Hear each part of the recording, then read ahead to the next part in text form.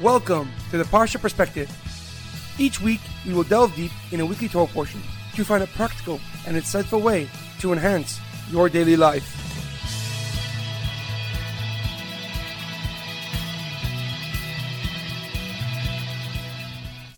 Thank you for tuning in. My name is Rabbi Shalom Yamini, and each week we will look into the weekly Torah portion to find practical and insightful ways to enhance your daily life. This week's Parsha Perspective is in honor of our homeland, Eretz Yisro. May Kadosh Baruch Hu, may God protect our brave soldiers, and may God return all the hostages from Gaza immediately. This week's Parsha Perspective is in honor of the Refuah Shalema of Rav Amitai ben Shoshana and Hinda Bas Ado. May they and all those who need to experience have a speedy and complete recovery. This week's Parsha Perspective is in loving memory of Edward ben Ephraim, Shlomo ben Edward, and Yochimel Daniel ben Gedalia. May their souls be uplifted and may their memory be blessing. Before I begin, the release date of this episode, the 22nd of Shvat, coincides with the Yortzeit with the anniversary of passing of Rebbetzin Chaim Mishka, the wife of the Lubavitcher Rebbe. Along with being the daughter of the great Frierdiker Rebbe, the previous Chabad Rebbe, she was the partner in any campaign or action the Rebbe undertook. And in her merit may we experience the ultimate redemption and the coming of Mashiach. This week's Torah portion is Parshas Yisro, the most capable leader.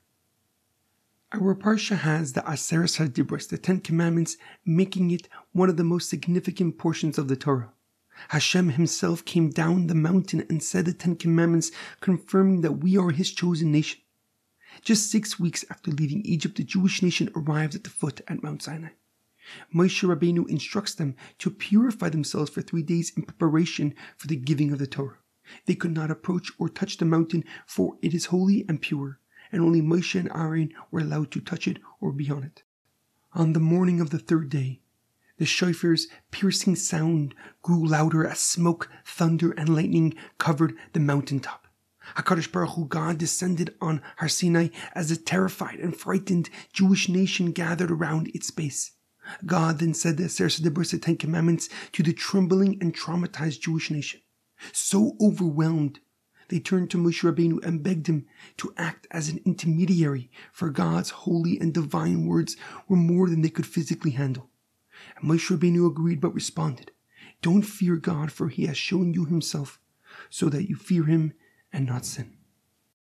However, a question comes to mind. Just prior to the Jewish nation receiving the Torah on Har Sinai on Mount Sinai, Yisro gave his son-in-law some unsolicited advice. He says to Moshe Rabbeinu that he should establish a system with judges and rabbis to answer the nation's questions and solve their disputes. Yisro reasons that Moshe will wear himself out and be unable to lead properly if Moshe does it all alone. He says, "Va'ata sechazem mikol ha'am, anshe chayil, yirei elikim, anshe emes seinei vasa." You shall seek out from the nation capable individuals who fear God, honest men who will hate bribes.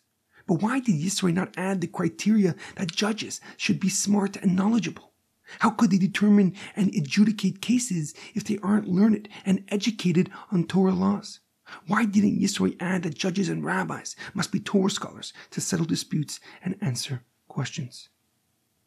The Ramban, Rav Moshe ben Nachman, gives an interesting explanation.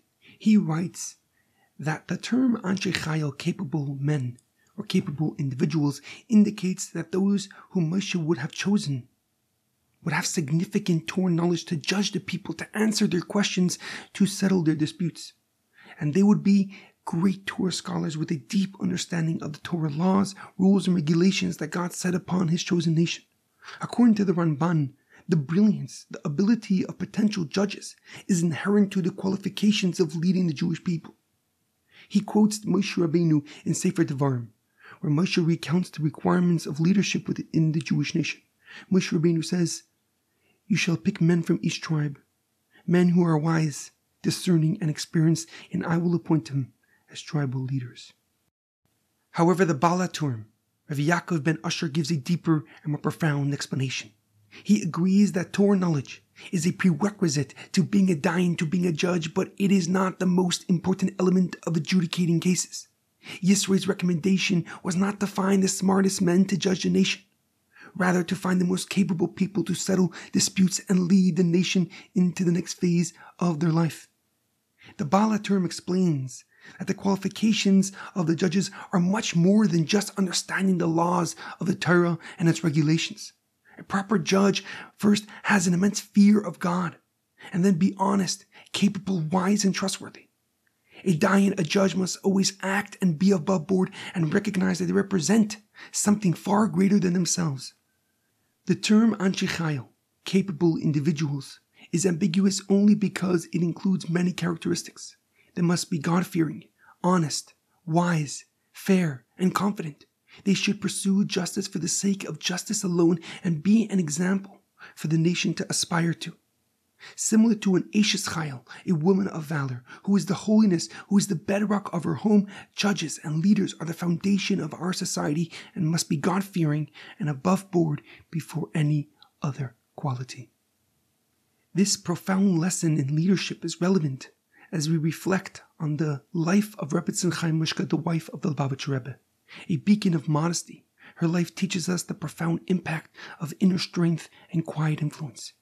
As the Rebbe's wife and partner, Rebbe Chaim Mishka could have been immersed in fame, in admiration. And yet she chose a path of exceptional modesty, influencing profoundly in a gentle yet powerful manner. Her strength flowed from an inner fountain of faith, courage, and dedication to the Jewish people. In a world often captivated by external fame, her life remains a testament to true essence of influence and character. In our daily life, we often encounter different forms of leadership. From our homes to our communities, the impact of a great leader is unmistakable. Yet true leadership goes far beyond mere management. It is rooted in qualities that transcend conventional skill sets. A leader who embodies faith in God and an honesty sets the standard that inspires others to do the same. There's a powerful quote from Rabbi Sachs of blessed memory on his essay on leadership. He says, "Leadership is, I have argued, the acceptance of responsibility. And therefore, if we are all responsible for one another, we are all called upon to be leaders, each within our own sphere of influence, be within our families, friends, or our communities, and together we will change the world." Have a great weekend and good Shabbos.